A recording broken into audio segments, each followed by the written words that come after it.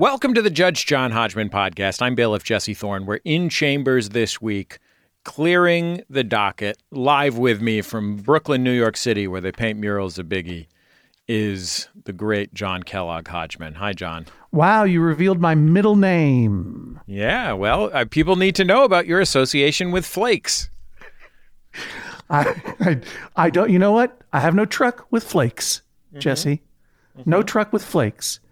I like solid people, and I like crunchy cereal like grape nuts. No flakes, nuts. You know what I mean? That's what I'm about. I also love grape nuts. I am not a descendant of John Harvey Kellogg, the founder of the Kellogg Sanitarium, whose brother invented corn flakes. Right? Actually, his brother ran the Kellogg. Well, someone's going to write me a letter. There's two brothers. One of them was a health nut, not a grape It's nut. going to be T.C. Boyle is going to write you a letter. Yeah, exactly right. T. Karagisan Boyle. That guy goes by his middle name. His middle name is his calling card. Karagisan, that's my middle name. That's what he says. It's a catchphrase. Yeah. Jesse, we're clearing the docket. Next week, we're going to go back to live litigant cases. We've got another docket to clear. And I've been thinking about some rollicking through these dockets over these trying times. Every time you end the episode, you say the docket is clear. And you know why that bothers me a little bit? Why is that, John? It's false, not true. Docket's not clear. Docket is never clear. Wow. Do you know? Because I was working with producer Jennifer Marmer over there in Los Angeles. Hello, Jennifer. Hi. And, we put the docket together. I was like, there are some cases that, there are a bunch of docket cases that I've never heard. I put them in the docket folder. Well, I don't know, 1, 2, maybe 3 years ago, and never got back to them. So yesterday I was like, I wonder what the first email I got in the docket was. And it goes back all the way, Jesse Thorne, to the year 2010. 2010, starting with Ian's letter from October 23rd, 2010. Today we are going to be doing some docket deep cuts.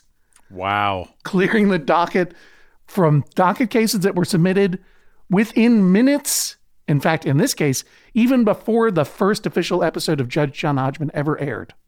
Ian writes from 2010, I have an immense respect and admiration for the president, but there are some small areas where I disagree with him.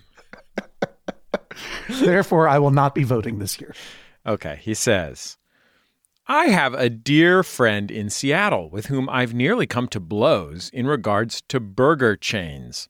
Up here we have Dick's, which locals tend to love, but is basically vile cafeteria quality BS. Meanwhile, I grew up in Reno and have great fondness for In-N-Out. I know it's not the best burger ever, but it's certainly the best fast food burger. Discussions on this topic have left civility behind and mar our friendship. Please help.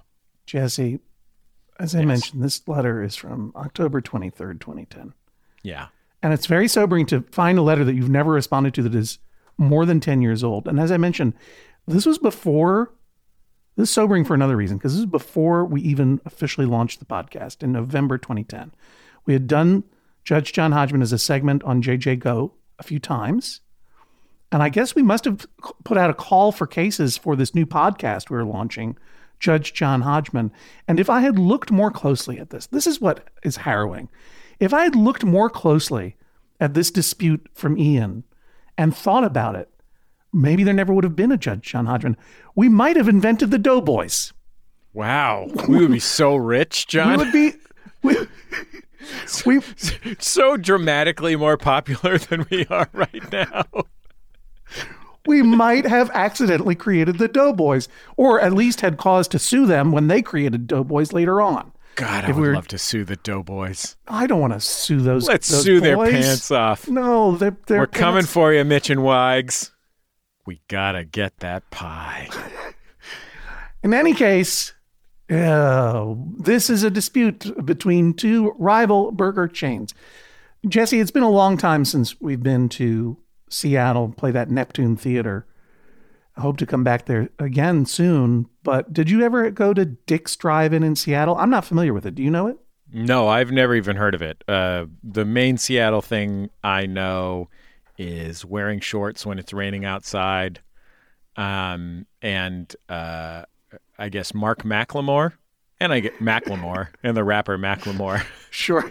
But mostly Mariners second baseman Mark McLemore, after whom Macklemore is named. Oh, I didn't know that. Interesting. Yeah. I just thought he mackled more than anyone else. No, just a medium amount of mac. I guess Dick's Drive-In is the open air market where they throw the hamburger to your face. We're really scraping the bottom of the barrel of our we're going to Seattle start references? talking about flannel shirts, and that's going to be the end of it. It's just Seattle. You got that nice library. Like so much of our beloved North American touring route. Seattle feels very distant to me, very much of the past. This is making me extremely nostalgic, and so I must plunge forward.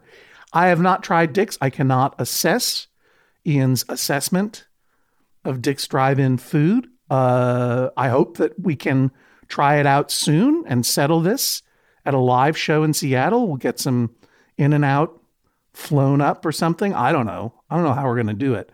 But I can tell you this. I did go to the Dick's Drive-In website. I can tell you, taste untasted, that their French fries are better than In-N-Out, for sure. Zero question. Jesse, you don't have a response to that? You want to defend the In-N-Out French fry? I mean, they're fine. They're not fine. The premise of In-N-Out is that the food is fresh, right? So you watch them put the French fry through the press, and that's the kind of French fry that you get. They don't use frozen food, so they don't use parboiled or once-cooked frozen French fries, which is what many other fast food chains do. Right. A lot of people don't like that kind of French fry. It's fine. I don't have strong feelings about French fries in general. I'm not a huge French fry guy anyway, so it doesn't bother me that much. Yeah, I can see Jennifer Marmer shaking her head in dismay. I mean, I like the fries, but I'm a huge French fry guy. Yeah. You're a fry guy? I'm a big fry guy. Do you like the fries better than the fries at other fast food chains? Well, not better than McDonald's, but infinitely better than Burger King. Let's not even talk my about one that. and a half year old loves fries so much that if we make fries or bring fries in from somewhere, he cries, "Fry, fry, fries," until we give him fries. And we were on a really long travel day visiting my in-laws, and we stopped at Burger King really quick just because we were all ravenous. Yeah. And he kept crying for fry, and I kept giving him the Burger King fry, and he would not take it. No fry. That's no fry. No Kept fry. crying. Jen's child is a French fry reply guy. I drove by a Burger King the other day, and look, until I started listening to those Doughboys, I probably had not thought about eating fast food in a decade or more. Now I think I'm just the biggest fan of that Wendy's in Southborough, Massachusetts, right off of Route 9, right off of 490 there. If you learn one thing from listening to the Doughboys, it's that people's judgments about fast food are not about rationality. They're about weird childhood romantic associations that they have about going to Wendy's with their Nana. Wait, stop. That is why if we had invented the Doughboys, it would have been different, because it wouldn't have just been nostalgia about going to eat fried clams at the Clam Box in Quincy with your mom. It would have been about what's true about food. And also what's true about interstates, Jesse, because it's off of 495. So stop writing those letters. I said 490, I was wrong. 495, Southborough, Massachusetts, Wendy's. See you there on June 27th on my way north. French fries, look, French fries are made good one way, double fry. You can't just fry them once. It's not true. You know what? It's not You're true. right. You're right, because there was someone in my family who tried to convince me that their favorite online cooking writing person, that their recipe was possible, which is to start to put the fries in cold oil and slowly heat it up. That's what I was going to say. That works so No. good. It's so good. You have to use waxy potatoes, though. That worked once well, and I guess maybe we didn't know to use waxy potatoes the second time, because it was an incredible experiment, so counterintuitive that it seemed like magic. but then it was not reproducible in its results. But okay, we'll use waxy potatoes next time. But everybody within the sound of my voice, if you are doing deep frying, you're doing your French fries, you gotta par cook them. You gotta fry them once, give them a rest, fry them again. That's why when you go to In-N-Out, if they're only frying them once, even if you ask them to do those fries well done, which you can do, you're still getting a paper bag of warm grubs. But it's not about the French fries. I agree. I love In-N-Out. Love In-N-Out. That's really good. That's the good. Secret of In-N-Out. This is the secret of In-N-Out. All other fast food hamburgers taste bad. And In-N-Out is pretty good. Like, it's not the greatest cheeseburger ever. It's just that, like, a cheeseburger from McDonald's is horrible. It's not a double cheeseburger from the Wendy's in Southborough, Massachusetts. That's true. But it's very, very, very good. Love In-N-Out. I love their hiring practices. Hamburgers are really good. French fries are really bad. Taste untasted. I'm going to give Dick's the win for fries because they had a video about how they make their fries, and I know that they double fry them. Taste untasted. I'm going to say probably Dick's is not as good a hamburger as In-N-Out. We'll settle it in Seattle. Here's something from Phil. My cat insists that there is milk kept somewhere in my neck, but I'm certain I have no neck milk. Who is correct? Dude the cat or me? Jesse, I have to, you're my friend, but I have to critique you. You added a clarifying element to that letter. Mm-hmm. I did. Yeah. You added the modifier, the cat, to dude. Yeah. Whereas, and I think that that's clearer for the audience, right? But it takes away from the weird, sublime, and unsettling mystery of these spare couple of sentences that have haunted me for 3,870 days since this letter was sent to me November 6, 2010. My cat insists that there is milk kept somewhere in my neck, but I am certain I have no neck milk. Who is correct, dude or me? There's a poetry to it. You have to do a little work there to figure out that dude is the cat, which, by the way, dude is a great name for a cat. But this email, you can see this is the second email that I got after maybe the first email that I got after we put out the first episode of Judge John Hodgman, because it's like days afterward.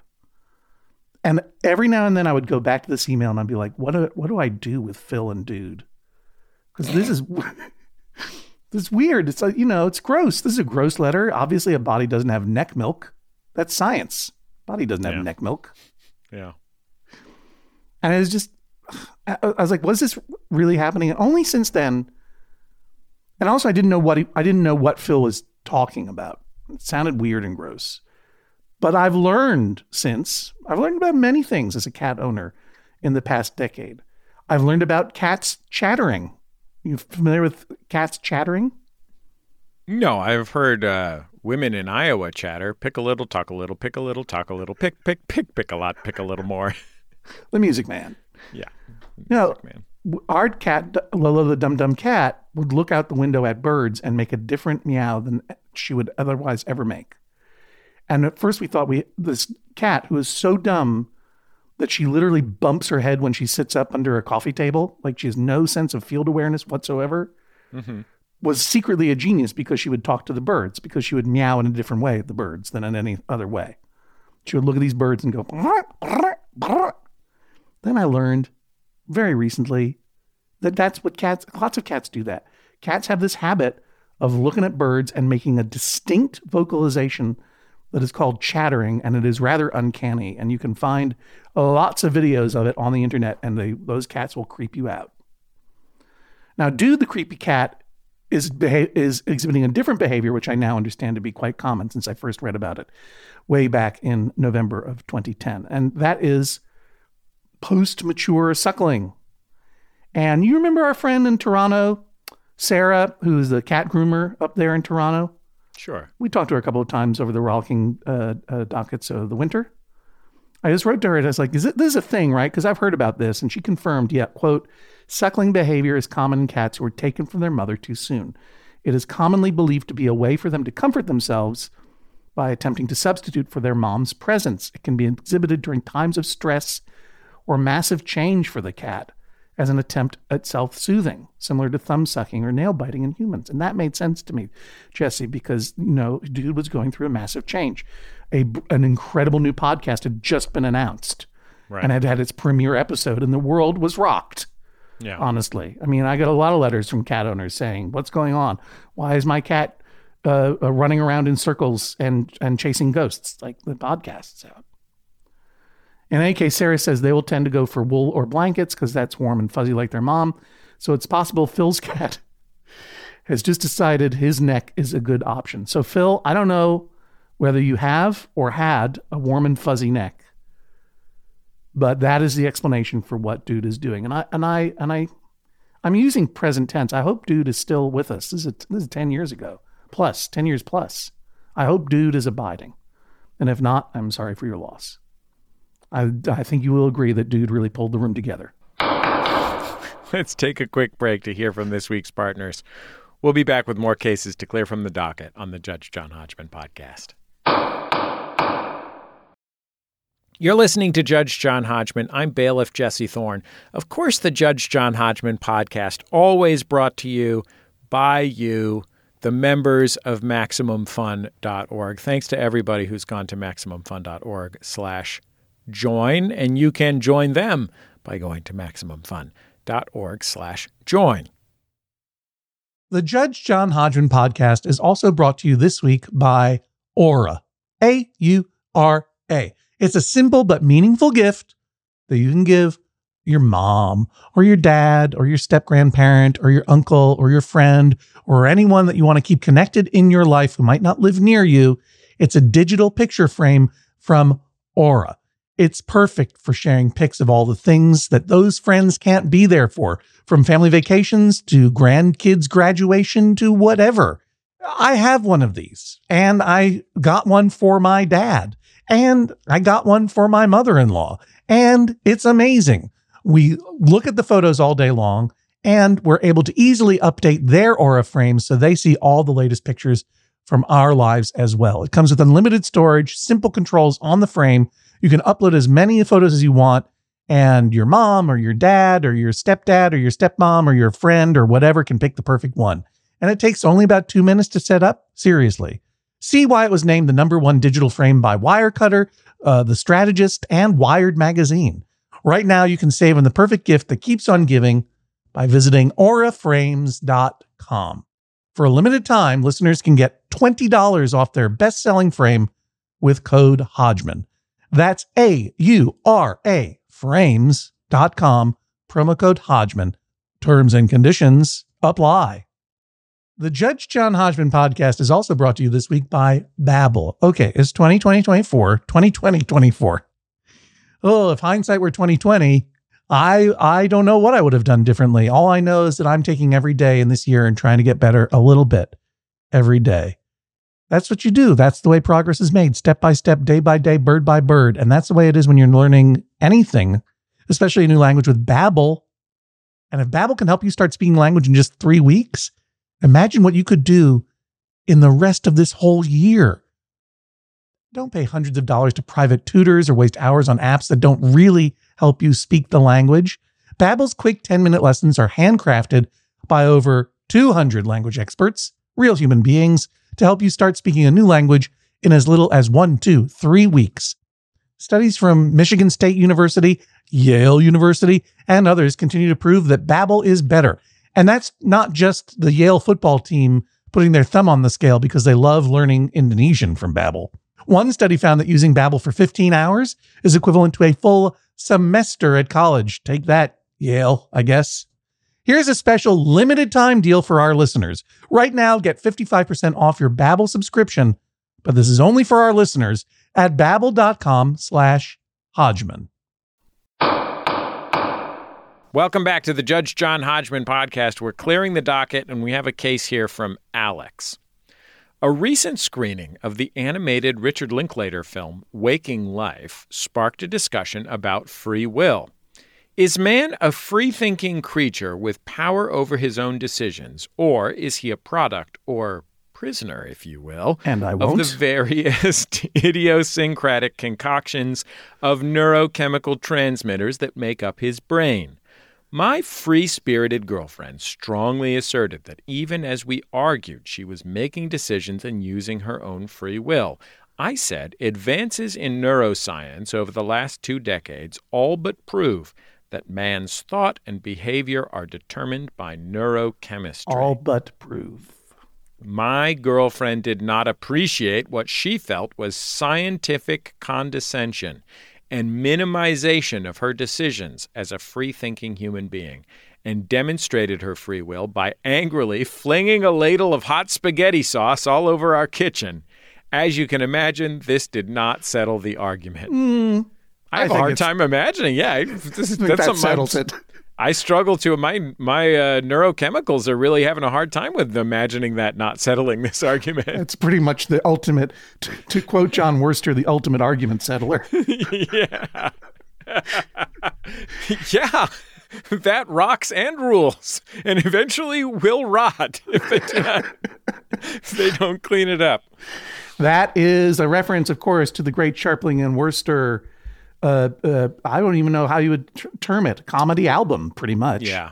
Rock, Rot, and Rule. Please look it up. Rock, Rot, and Rule. So this letter comes from November the 9th, 2010. I think you can hear how we feel about it. But I chose it in part because I wonder what I might have said back there in 2010 when I read this letter. What I would have heard in this argument when I was merely 39 and the movie Waking Life by Richard Linklater was merely 9. You know, I've learned a lot from all of you listening and writing into this podcast. I've had access to so many different perspectives, and sometimes it has been painful or sort of embarrassing, but mostly incredibly a beneficial thing to grow through the experience of doing this podcast and talking to so many people. And you know, I would have called myself a feminist back in 2010, but I'm not sure I would have honestly flagged the fact that Alex writes exclusively about man's free will. Like free will has a gender. Like that I might not have picked up. It was only a few weeks ago that I was just cavalierly talking about man-made islands, which, you know what? Artificial islands. It's not just men making them. I'm not sure I would have flagged the phrase free-spirited in, quote, my free-spirited girlfriend as demeaning code for silly and unscientific. Because, Alex, you might have said my partner, or you might have said the whole human being that I live with, who actually has a name and a complete inner life that I do not erase for my own intellectual amusement. And a ladle full of spaghetti sauce right now. Yeah, exactly. So, Alex, I'm going a little hard on you here. But you know, this is not personal. And that's part of the reason why I changed even Alex's first name. Alex is a pseudonym. Because perhaps Alex has grown too in the past 10 years. I mean, obviously, Alex, you were aware that you were being condescending and diminishing of your partner's sense of full humanship because you wrote about it in your letter. You chose to do that. Or did you? Did you choose to write about it? Or was it a mind control wave that I was sending to you right now from the future? Yeah. Can't rule it out. Yeah. Zip, zap, zop. There it is. Look, we talked about free will back in verdict number 516, May It Please Descartes. And what we determined there, thanks to guests Drea and Morgan, is that sure, we may lack free will. We may live in a simulation. We may all be androids programmed by a super scientist from the future. That's me. We all may be a mess of evolutionary programmed neurons. But we don't know, and we can't know. And so it's just important to treat each other like whole human beings. We may be in a simulation, but we got to treat each other like humans. Because free will or not, that's how everyone experiences their own lives. Unless I was right all along, and you were all robots since I was born. So, okay, Alex and Alex's partner, thank you for letting me air that out. I hope you're both doing well 11 years later in, I presume, your new relationships. Or the same one. I don't know. Do you know why I called him Alex, Jesse? Why? Well, Jesse, he's named after the internet conspiracist Alex Jones, who appeared in Waking Life. I didn't know. What? Yeah. Because it's a Richard Linklater movie. It's all about Austin, Texas, and Alex Jones was in Austin, Texas at that time. And I think he had I've not seen this movie. Have you seen this one? No, I haven't. I'm a big Everybody Wants Some guy. Yeah. It stars Wiley Wiggins of Dazed and Confused fame and that time that we went out together after South by Southwest. A really lovely person, Wiley Wiggins. Probably best known, yeah. Yeah. As for having dinner with me and Neil Pollack that night.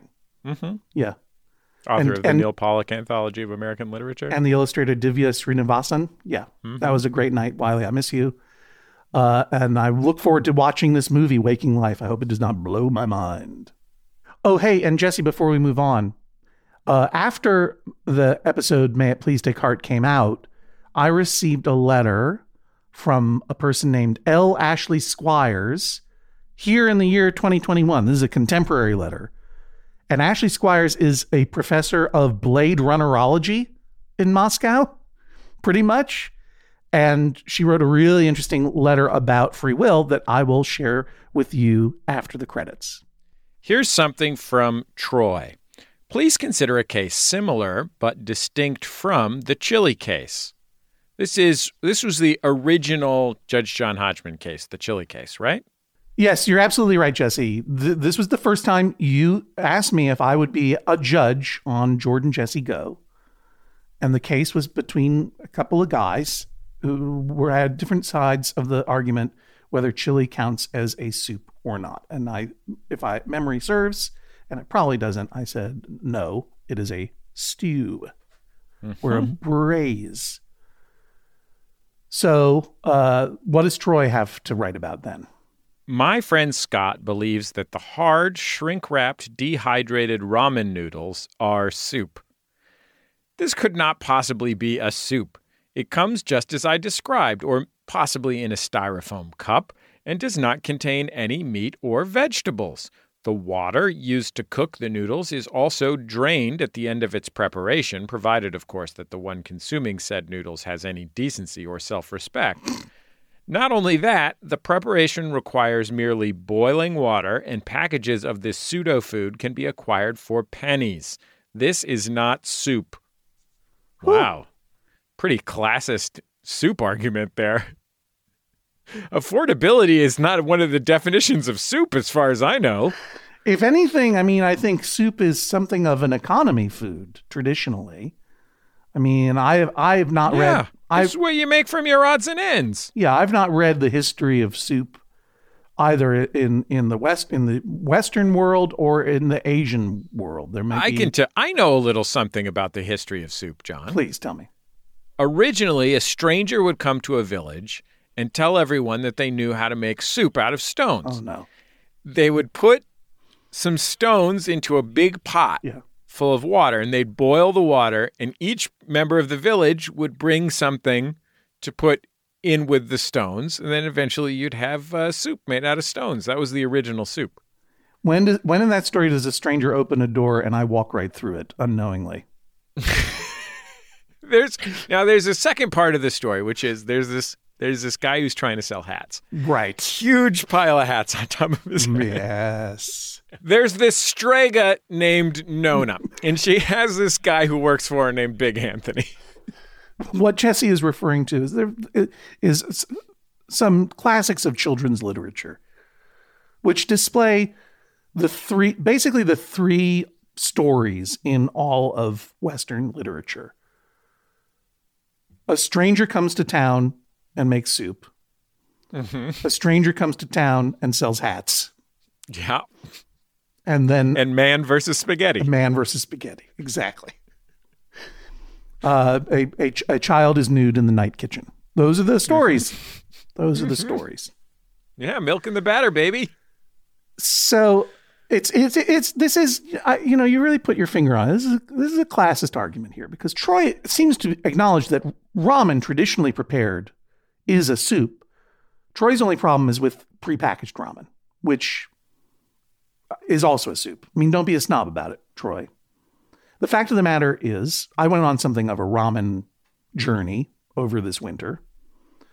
And more and more in traditional American grocery stores, but certainly in Asian grocery stores, you go in, there are a lot of prepackaged ramens you can find. A lot of different styles, a lot of different flavors. Some of them are very definitely not being made for Western taste buds. And that's because I presume Asian and Asian American people are buying and eating them and believe them to be good food, or at least a fun, pleasurable food, which is ultimately what ramen is. It's a pleasure food. It's not a fancy food. It's a pleasure food. Jesse, you ever put a slice of cheese in your ramen? You ever do that? No, but that sounds pretty dope. Yeah. I read about that in the newspaper. Put a slice of American cheese on it. It's good. I've had coconut milk ramen. That's hecka good. Where you had the coconut milk yourself? No, I got it from a coconut milk ramen store. Oh, I didn't know that was a thing. Incredible. Apparently, Troy approves of using it just as noodles. Yeah, he wants to say it's just noodles. I mean, you could put some ramen noodles into your stir fry and make a noodle vegetable, whatever, but that's a different thing. Yeah, and Troy's disdain for people who don't drain the soup from their prepackaged instant ramen as being, what did he call them? Damnable monsters? Lacking decency or self-respect. Yeah, Troy, you're wrong. Ramen is very like all true comfort foods, ramen is personal. You mod it out with a slice of American cheese if you want. You add a few shakes of sesame seeds and toasted nori on top, maybe. Put an egg in it. Put an egg in anything. It's delicious. Put an egg in it is real good, yeah. I've done that. You ever have the Samyang hot chicken ramen? No, that sounds good, though. I'll tell you what, that's not a soup. I'll give you this, Troy. That thing you're supposed to drain out the water. It's more of a stir fry, but it's packaged as a ramen. And that thing is hot, Jesse. It is hot.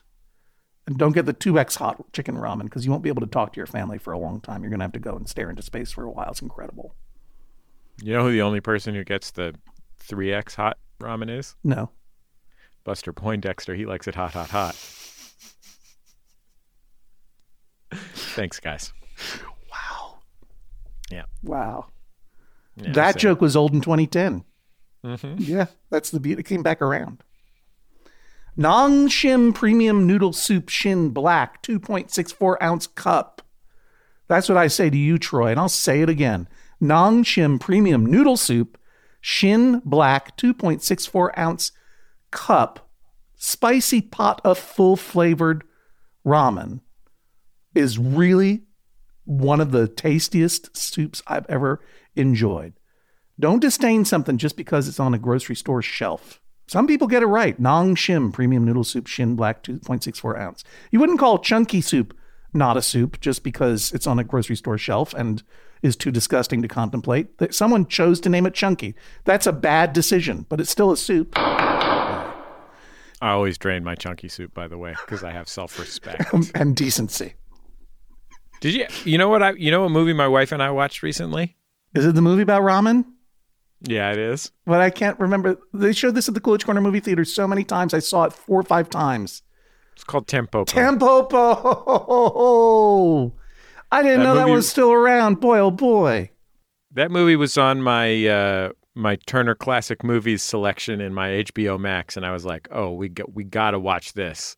Tampopo, look, there are some things in Tampopo that you could read these days as being gently misogynist. It obviously has great reverence for its protagonist, portrayed by the director's wife. But, there's stuff from the Western genre and stuff that are cultural differences that I think are a little have a gentle waft of misogyny. But other than that, Tampopo is basically the greatest movie ever made. It is if you haven't seen it, it is a Japanese comedy that takes the form of a Western, but it is a Western about a man who blows into town and decides to help this woman create the ultimate ramen shop. And man, it is one of the funniest, most charming, delightful. If you're not in love with that movie after you watch it, you're a monster. And boy, oh boy, does it make you want to eat ramen soup. I think I know what I'm having for dinner. Anyway, I've never been happier than when ramen became a popular fad food in the United States because it is so wonderful. I will gladly eat it. I will eat B- ramen all day long and be grateful that it exists in the U.S. And the fact that there is now really good ramen available here is spectacular. It's true. It's truly a person. Like, and Tampopo is all about what a sort of like deeply like emotionally nourishing food it is. That it is a deep comfort food, and Proustian in that way. That, you know, I will never think about this winter spent in exile in Maine without thinking also of Nongshim premium noodle soup, Shin black, 2.64 ounce cup, spicy pot au feu style flavor. So when I was a teenager, John, my father and stepmother joined the middle class. Now, I'll be clear, they did this because my father got his post-traumatic stress disorder certified as a disability. So that was how we joined the middle class. But when we joined the middle class, we did a couple of great middle class things. We got cable. Mm-hmm. We got a car. Mm-hmm. We didn't previously have a car or a car that worked. And we joined Costco. Mm-hmm. And from Costco would come basically pallets of instant ramen noodles, and giant boxes of frozen corn dogs. Wow. And these were foods that we had, as people who had to carry our groceries home from the grocery store in our arms, these were not the kind of foods that we were eating previously. These American convenience foods were not on the table before. The like living the suburban dream. You can't carry a pallet of ramen home in your arms. You need a car. You need a car and a exactly. Costco. Mm-hmm. Yeah. And those were the foods that I would prepare for myself when I got home from school and was hungry. And I do have fond romantic associations with those foods in a way that I don't with fast food restaurants. Frozen corn dog, you said? Yes. Not a sandwich. Let's take a quick break. When we come back, we leap forward to the year 2011. Back for another game. You know it. What's going on? Just one more week till Max Fun Drive. Hard to believe. It's been a heck of a year since the last one. We're now a worker-owned co-op. We raised $50,000 for charity last year. And we've added a bunch of awesome new shows. But do you think we're ready to do it again? Absolutely. Lovely new gifts are lined up. The episodes will be amazing. And wait till everyone hears the bonus content. Yeah, plus they know to go to MaximumFun.org/newsletter, so they're getting all the news. Oh, like that meetup day is on Thursday, March 21st. Then what's bothering you? Me? Oh, nothing. We're all set for Max Fun Drive to start on Monday, March 18th. I just didn't want you to see this coming. Check. What? Hang on. Most of the plants humans eat are technically grass. Most of the asphalt we drive on is almost a liquid. The formula of WD-40 is San Diego's greatest secret. Zippers were invented by a Swedish immigrant love story. On the podcast Secretly Incredibly Fascinating, we explore this type of amazing stuff. Stuff about ordinary topics like cabbage and batteries and socks. Topics you'd never expect to be the title of the podcast. Secretly Incredibly Fascinating. Find us by searching for the word secretly in your podcast app. And at MaximumFun.org.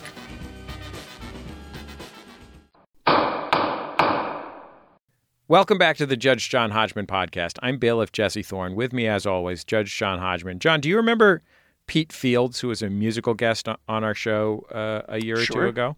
My childhood best friend, Petey. Yeah. You know what his comfort food was when we were that age? No, I do not. He would walk down Bernal Hill, where he lived, down to the lowlands of the Mission District where I lived. He would break into my house and eat our cereal. He would, like 3 o'clock in the afternoon after school, he'd get home. No one would be at his house, so he'd walk down to our house, 15, 20-minute walk, break into our house, and my dad would come home or my stepmother would come home, and there would be Petey at our dining room table with a salad bowl of Honey Nut Cheerios. Yeah. Because this was right in the Costco time. We were also getting Honey Nut Cheerios from Costco. Look, Honey Nut Cheerios are a venerable cereal. Honey Nut, not for me. That's just not the way my palate goes.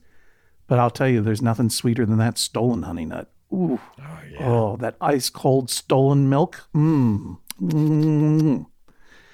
Jesse, before we leap forward into 2011, as promised, back in 2010, I had not yet issued our ban on food fights. There had been a lot of food fights that came up surrounding the issue of, is a hot dog a sandwich?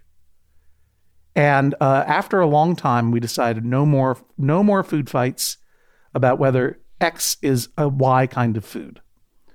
But back in 2010, this hadn't happened. And right after we started the podcast, we got a ton of letters, often the same letters surrounding food disputes. And so I'm just going to clear those out of the inbox right now. I'm clear this docket right up. To Shugo and Patrick and Kevin, cheesecake is a cake. To Sam, ice cream cake is a cake. Polly, you are absolutely correct, and Bill is absolutely wrong. It is fine to eat an ice cream cake with a fork, just as it is fine to eat ice cream with a fork, as we've discussed before. Ice cream forks are a thing historically. They're a great way to eat your ice cream, especially if it's salted. You can get 4 ice cream forks today in the Loxley pattern for only $8.99 a piece at Replacements Unlimited in Chapel Hill, North Carolina. Jesse, do you have any ice cream forks in the Put This On shop? No, but I should. I've definitely had some ice cream molds in the Put This On shop. We should probably commission some Judge John Hodgman ice cream forks. Wouldn't that be a thing? So rich. We're going to get Doughboys rich. Oh, okay. Lucas, your girlfriend is correct.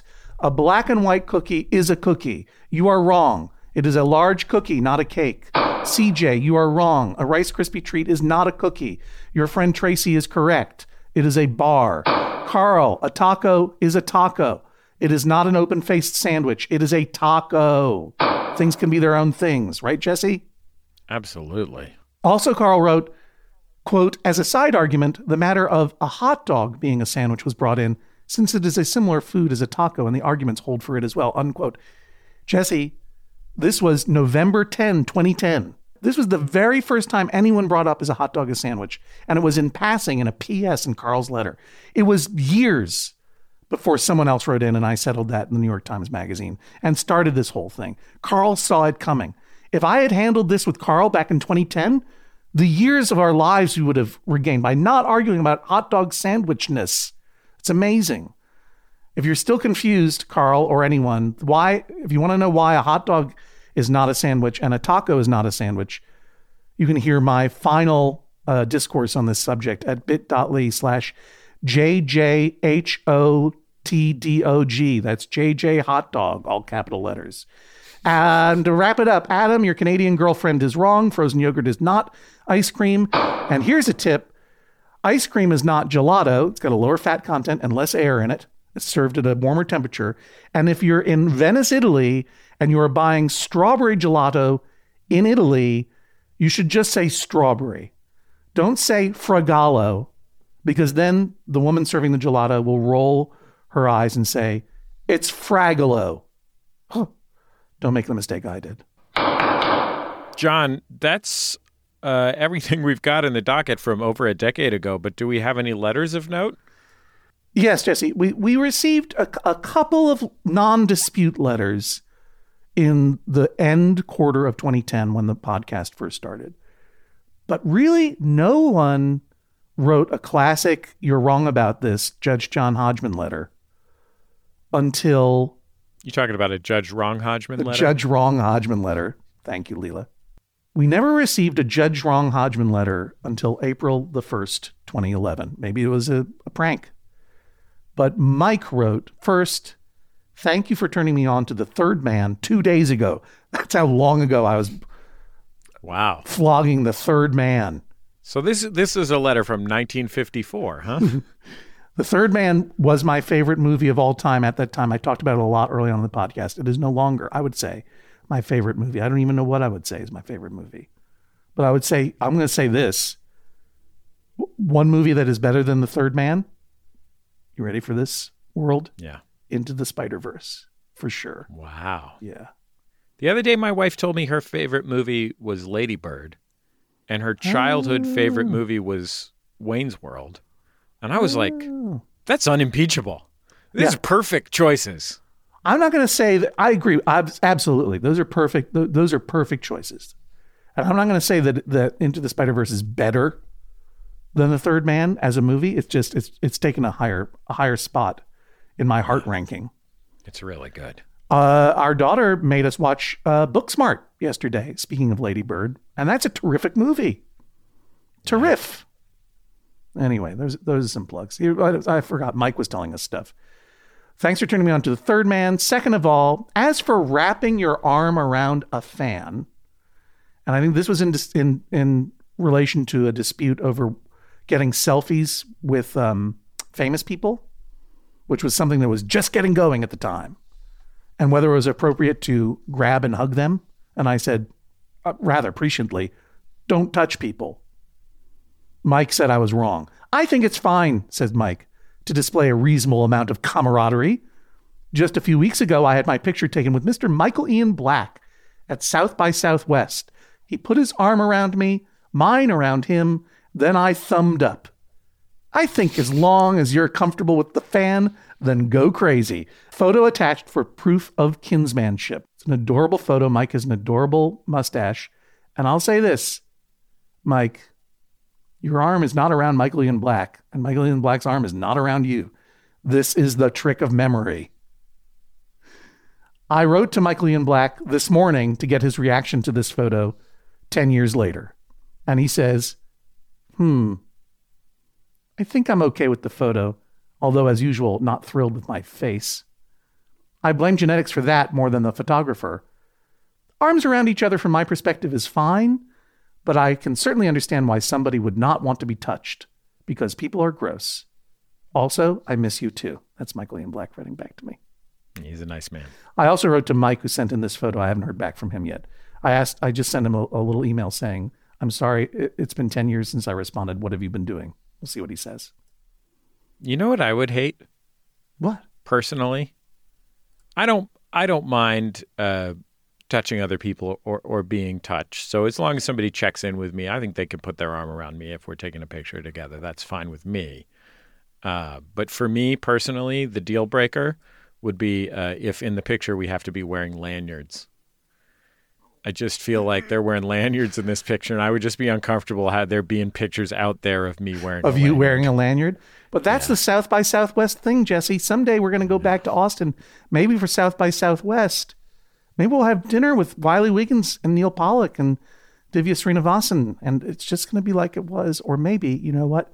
Maybe it's going to be better. Maybe it's going to be better than it was. Yeah, maybe Griffin and Rachel McElroy will come. Kick it up a notch.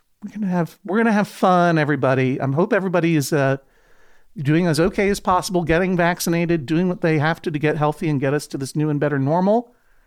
And I hope that means soon the 3 J's, Jesse, Jennifer, and me, John Hodgman, will soon be able to go to Austin and Seattle and all these other cities to eat their burgers and wear their lanyards again. Thanks for letting me take this trip down the memory lane. And by the way, Jesse, I have a breaking news flash. I just received word back. I told you that I sent a letter to Mike saying, I'm sorry it took me 10 years to write back. How are you doing? This person wrote back saying, I changed genders, LOL. I'm Sammy now. So Sammy, I hope you're doing great. Great to hear from you. Everybody's growing this decade. Everybody's growing in this decade. We're out here coming into ourselves and surviving the nightmare. Thanks, everybody, for surviving with us over 10 plus years. It's been great to get back to we'll get back to some other old docket cases again in the future, but we are going to move forward into a new and better normal. So fantastic. Our docket is clear. That's it for another episode of Judge John Hodgman. Our producer is Jennifer Marmer. We're on Twitter at Jesse Thorne and at Hodgman. We're on Instagram at Judge John Hodgman. Make sure to hashtag your Judge John Hodgman tweets, hashtag JJHO, and check out the Maximum Fun subreddit. That's maximumfun.reddit.com. Submit your cases at maximumfun.org/JJHO or email hodgman@maximumfun.org. And we'll talk to you next time on the Judge John Hodgman podcast. Hey, it's your Judge John Hodgman here at the surprise end credits moment. We just wanted to mention that we ran everything in that segment about Sammy's letter and follow-up by Sammy afterwards. And Sammy gave us the go-ahead to present it as we did. Obviously, dead names for trans people are a big deal, so we wanted to be clear. We checked and we ran it in the form that they preferred. Now, on to the regular surprise, post-credit sequence.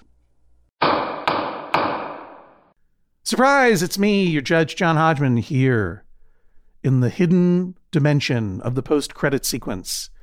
I had mentioned a letter that I received from L. Ashley Squires regarding Simulated Worlds, Free Will, Blade Runner, and The Matrix.